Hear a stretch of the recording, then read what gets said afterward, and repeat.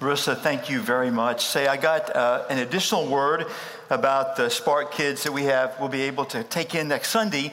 And I'm told they could be 2 months old, but they have to be mobile. They have to be 4 on the floor and moving, so they have to be crawlers. And so if you have this miraculous 2-month-old that can crawl, then bring your 2-month-old. But other than that, like if you got a 14-month-old, be sure that 4 on the floor, moving and everything. So that's where we'll start, and that's up through pre-K as well. We're excited to open that up.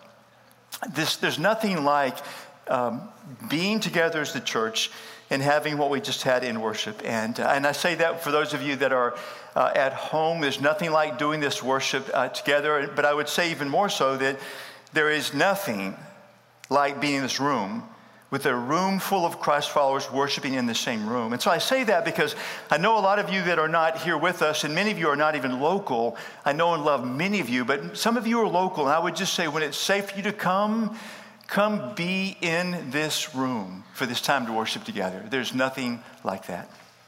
A few years back, our son Daniel suggested that I might enjoy running on the Seabrook trails. In the town of Seabrook, there are over 10 miles of a network of trails, mostly interconnected. And it's really, I would say it's beautiful. Don't set your expectations sky high. It's not Colorado beautiful, but it's really beautiful. A lot of trees. Part of it's actually wooded. There's some water features around it. It's easier on the body to run on that versus concrete. So I began to go there. My favorite spot in the trails, there's this section where there's this tree-covered canopy. The limbs of the trees on both sides actually cover the entire trail. I mean, they cut out all of the light there. In summertime, it's beautiful. Like no sunlight beating down upon you. And it's deeply wooded. On the ground there, part of the area has these pine needles, which make it a softer surface to run upon. So this became my favorite section of the trails. I would always go over this section until one day I was running and I ran right up on a snake. I got a really close look at him. It was the first time in a long time I've been glad I run so slow, because if I'd run faster, I would have run right into him. But he got out of the way. I went home and I looked up this snake, and it most certainly was a water moccasin, very poisonous. And I thought, man, what a one-off to see a snake there. So a few runs later, I'm in the same favorite section, and I run up on another water moccasin. And I think, who would have thought it could happen twice? 3 or 4 more runs there, I run up on 2 water moccasins, and it dawns on me that this beautiful canopy that I've been enjoying so much and keeping the heat off of me is keeping all of the light out of there. And it is dark, and that's why I keep running up on them, and I can't see them and everything. And so there's this lack of light piercing the darkness. So I have never run that section, the Seabrook Trails, again. Haven't even walked it, because I don't run much faster than walking. So any speed, I have never been on that section again. I go back and run other sections, but not that one. Because God made physical light for us so we could see where to put our feet. We could simply see where to step. Genesis opens up, Genesis 1, with this creation story, and you get to the 3rd sentence, you get to verse 3, it says, "Then God said, let there be light, and there was light." I love that he just spoke, and this stunning miracle of light just responded and became. It became. Then he separated the light from the darkness, and he called the light day and the darkness night. Or did I say, I skipped a sentence. He saw that the light was good. It helps us see where to place our feet. I've been an early riser most of my adult years. I usually get up before Marie. So virtually every morning when I get up, as soon as I leave the bedroom and close the door, I reach for the light switch because I don't want to be stumbling around in the dark. Now, the psalmist realized that we need a kind of light apart from physical light to be able to see where the potholes are in our path, where the landmines are in our path, where the cliff is we might walk off of. In Psalm 119, 105, he would speak about a different kind of light that we need. He would say, "Your word is a lamp to guide my feet and a light to my path." Your word is a lamp to guide my feet and a light for my path. When he says your word, he's speaking of the Bible. He had only part of it at that time. Part of it had not been written. We have all of it. He's saying your word, the Bible, shines light for us. And I want to touch upon 3 things it shines light on. I'll touch upon them briefly, hoping that we can get really clear on these 3 things, and we can take and apply this for a long, long time to come. So God's word shines light on first, we'll talk about right and wrong. Right? He shows us this is right, this is wrong. He shines light on who we are, who we really are. He shines light on who he is, on who God is. So I'll start with God shining light on right and wrong. And I want to start with a passage I've used before. It's such an anchor passage to learning how to live life, learning who God is and who we are and the difference. Isaiah 55, 8 and 9 says, "My thoughts are nothing like your thoughts, says the Lord. And my ways are far beyond anything you could imagine. For just as the heavens are higher than the earth, so my ways are higher than your ways. My thoughts are higher than your thoughts." He says, your thoughts are nothing like mine. My ways are far beyond anything you could imagine. And this applies to many areas, but one area it applies to is simply what is right and what is wrong. God's standard is heaven high. He's saying you can't even comprehend how high the standard is. So the reality is our moral standards fall far short of God's standards. Our human moral standards. If we as humanity could collectively come to some agreement, there would be some differences. This is apart from God adjusting our view of this, but we would come to some agreement. Most human beings would say it's wrong to murder someone. That's just wrong. It's wrong to steal. Most human beings would agree on certain things. But God is saying you don't begin to know the half of it. You can't even imagine just how high the bar is. So I want to look at a couple of examples that I think might hit us where we are, and we can apply then far beyond this for years to come. In Matthew 5, chapter 5 through chapter 7, is what is called the Sermon on the Mount. It's Jesus' teaching. It's the most famous sermon ever given, ever recorded. In the very first chapter of that, in chapter 5, there are 6 places where Jesus says, you have heard it said, and then he talks about some practice. You've heard it said, like some practice that people believe, and then he says, but I say differently. I say you need a different practice. He says that 6 times. I want to pick one of those as an illustration, and it really is where maybe we've been living. It's where I've been living. It's in chapter 5, verses 43 to 47. He says, you have heard it said, love your neighbor and hate your enemy. But I tell you, love your enemies and pray for those who persecute you, that you may be sons of your Father in heaven. He causes the sun to rise on the evil and the good. He sends rain on the righteous and the unrighteous. If you love those who love you, what reward will you get? Are not even the tax collectors doing that? And if you greet only your brothers, what are you doing more than others? Do not even the pagans do that? He said just the standard mindset would be love your neighbors or love those like you, similar to you, and hate the ones who are your enemy. But I tell you, love your enemies and pray for those who persecute you. So I've thought about these polarizing times we've been living in. The animosity, the vitriol that we are living amidst the hate and anger that's more than I have ever experienced in my lifetime in the United States of America. And I think about the you have heard it said, like love your neighbor, love those that are like you, love those that are near you in ideas and direction and beliefs, love those people, but hate those who are your enemies. And that I think would be much the norm. He says this is just normal human thought. This is the way you do life. When you and I turn on TV, if it's news, we see this being played out. When we view the streets of America and what has often gone from protests to angry riots with combatants on both sides, when we open social media and see the interaction taking place there, this is what we see. We can so easily be drawn to loving those who are like us and hating and vilifying those with very different views than ours. And Jesus says this is wrong. He says this is sin. He says righteousness is to love your enemies and pray for those who persecute you. So I probably heard this verse when I was a child. I grew up in church. I know I heard it through my teenage years. Through my adult years, I became a Christ follower at 30. I've read it many times. I've probably taught on it before. So this is where I found myself.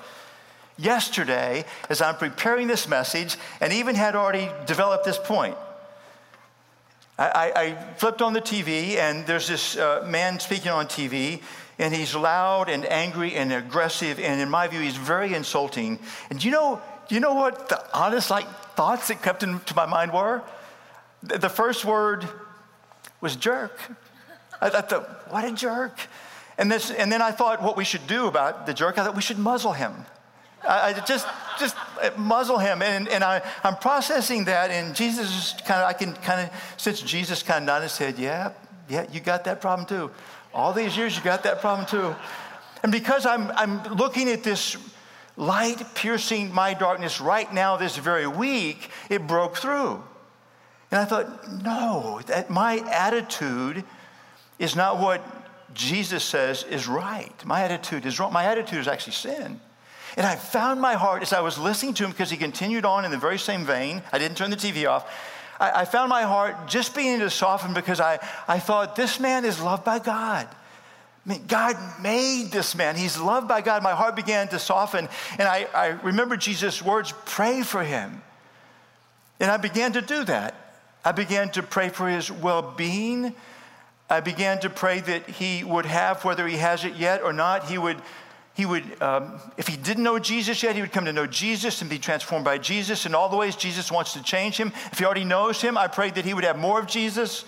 I prayed that if there was anything wrong about his ideas, beliefs, actions, Jesus would change them. You know what? I actually had a much better day yesterday. I really had a better day. And you know what? I actually did something that might have mattered. I prayed for him. I prayed for him. And I had this sense of Jesus saying, I am thankful you let my light pierce the darkness for you and remind you of right from wrong. How have you been doing with this in the season that we've been in, with the people that we've maybe been around within our nation, and maybe even much, much closer than that? By the way, to do what Jesus says does not compromise our values. Actually, it causes us to live out our values, doesn't it? To love someone, in fact, to love someone who seems to us to be the least lovable, isn't that living out the values we really believe in and want to hold and live out? It's not to compromise our values, it's to live out our values. God's word pierces the darkness for us. The psalmist was right. Your word is a lamp to guide my feet and a light for my path. He was right about that. God's word shines light on right and wrong. I'll give you one more example because I think this may help. It's one that I need reminders of again and again. In Matthew 6, so it's the very next chapter, Jesus talks about, he says, don't worry. And then he says, look at the birds of the air. My wife, a bird watcher, says that some translations say, look at the birds, period. She says, it's a command from God. You know, we should all be bird watchers. He says, look at the birds. There's actually a bigger point he makes in bird watching. And he says, don't you see God feeds them? Hey, you're all worried about whether you'll eat. And look at the birds, God feeds them. Then he says, look at the lilies of the field. He says, they are more beautifully adorned and dressed than King Solomon in all of his glory and grandeur. And King Solomon was, and maybe is, in perspective, comparison, maybe the richest man ever to live, and he loved the grandeur of it all. So aren't the lilies of the field dressed more beautifully by God? He says, don't worry. So I'll take the passage where Paul picks this up in Philippians 4:6. Paul states for God this command, don't worry about anything. Light piercing darkness, saying worry is not right, worry is wrong. How difficult has it been not to worry in the season we've lived in for the better part of a year? Not to worry in the midst of a pandemic, worry about you or someone you love contracting COVID virus. How difficult has it been in the financial struggles, the financial difficulties, the questions about jobs that may or may not last? How difficult has it been not to worry? How difficult in all the social upheaval not to worry in the midst. How difficult in the middle of an important, critical, contentious election not to worry. But Jesus says, God says, worrying is on the wrong side. It's not on the right side. In Philippians, I'll read the rest of the verse to you. It says, don't worry about anything. It says, instead, pray about everything. Tell God what you need and thank him for what he's given you.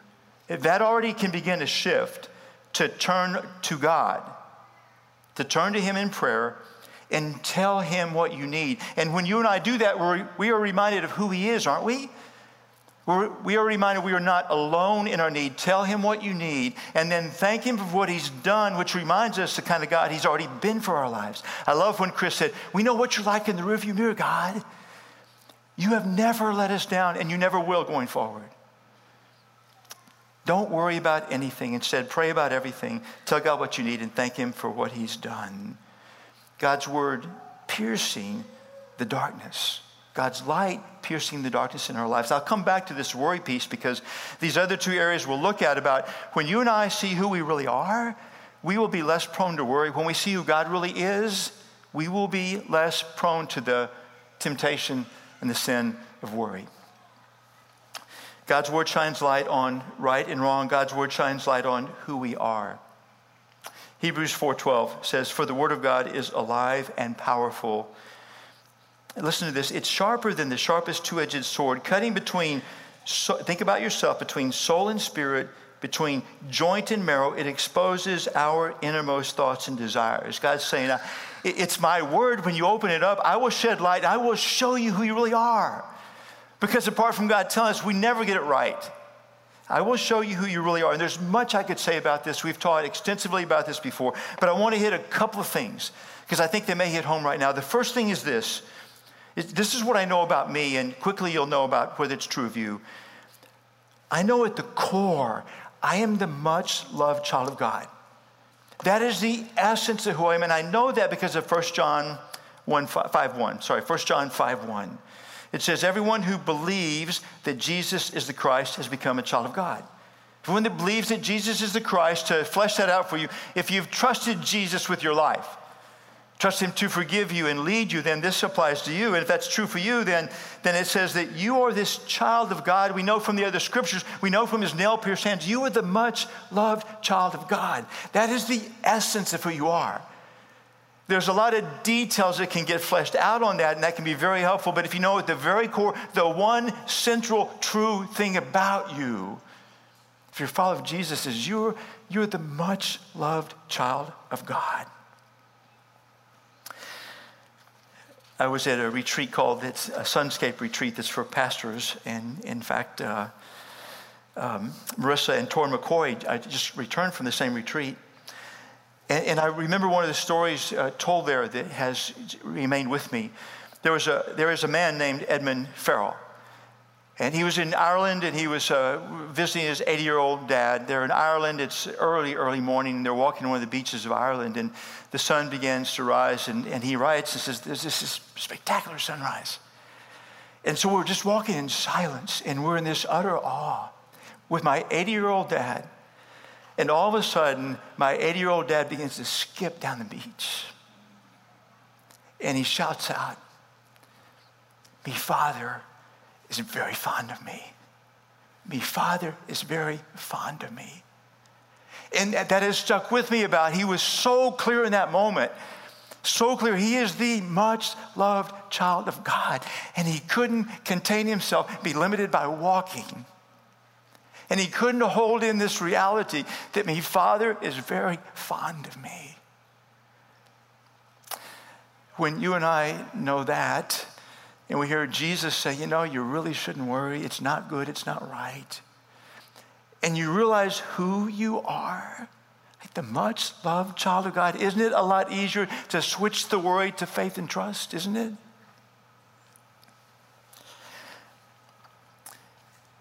God's word shines light on who we are. I'll give you one more example as well. This is a personal one, but I share it because I think it would apply. I've said this before.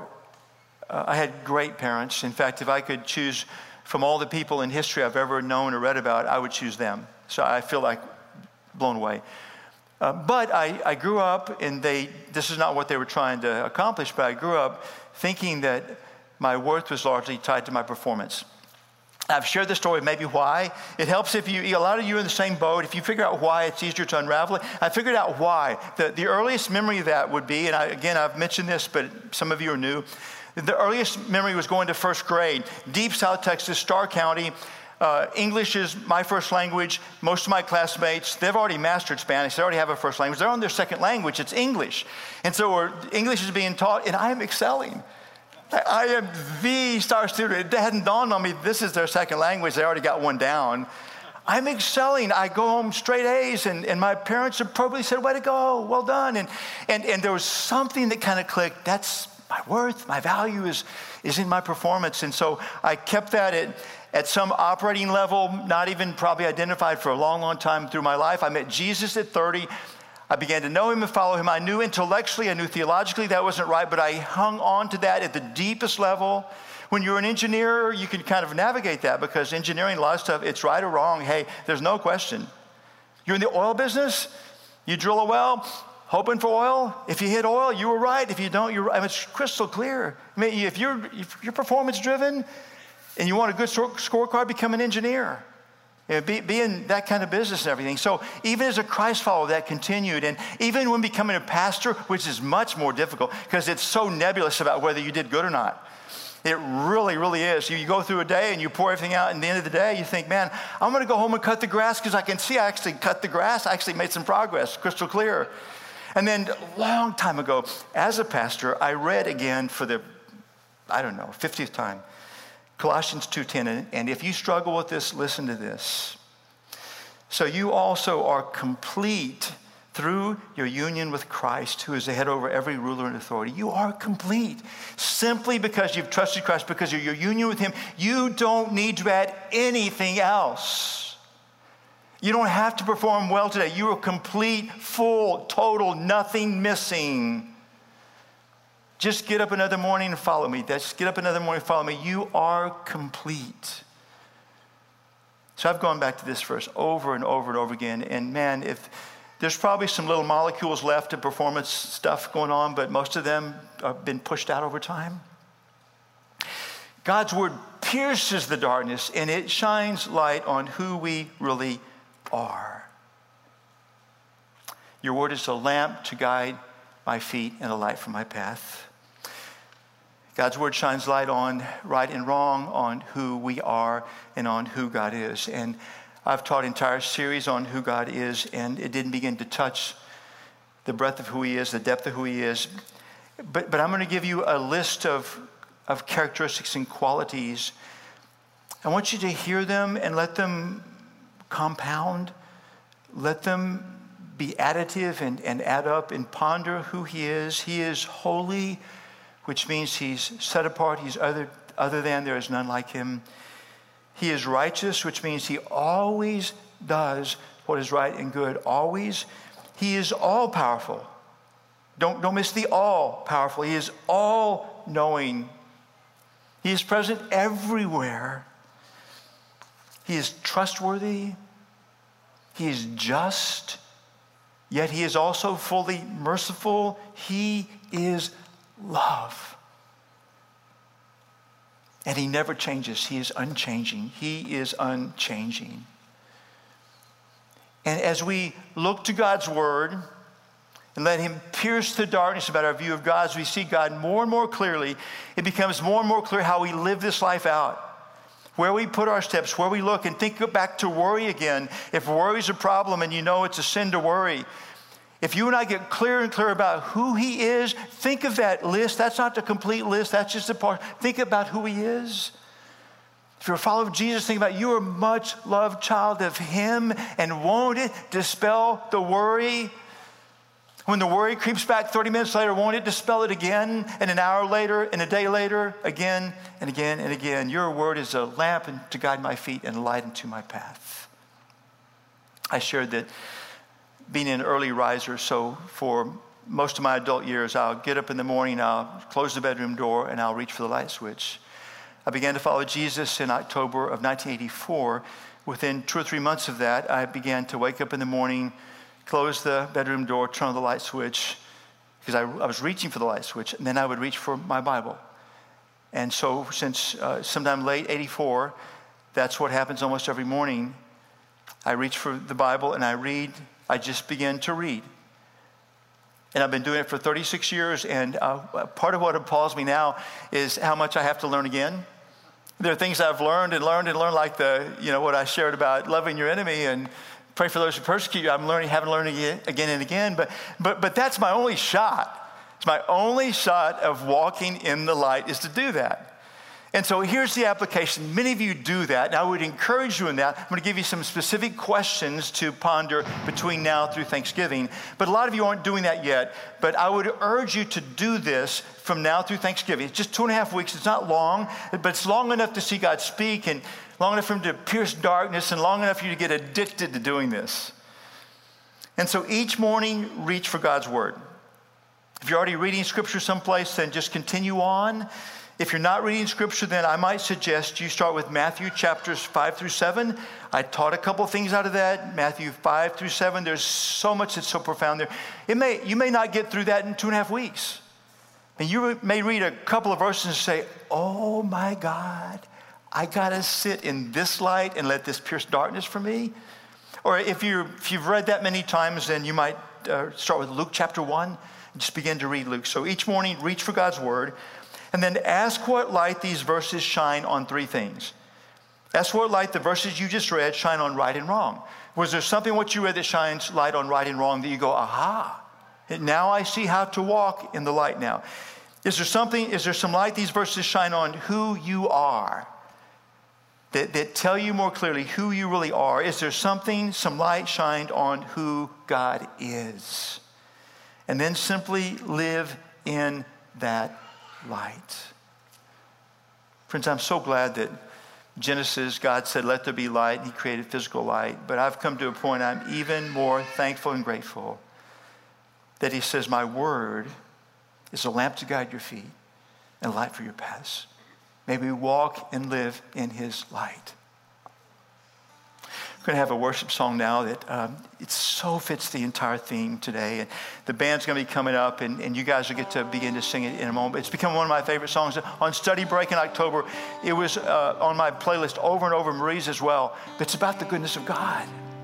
It's about this sheer goodness of God. And there's some truth in this song that might pierce some darkness that you didn't even realize you've been living in. And so I would invite you, when they begin, you guys stand and begin to join in this worship.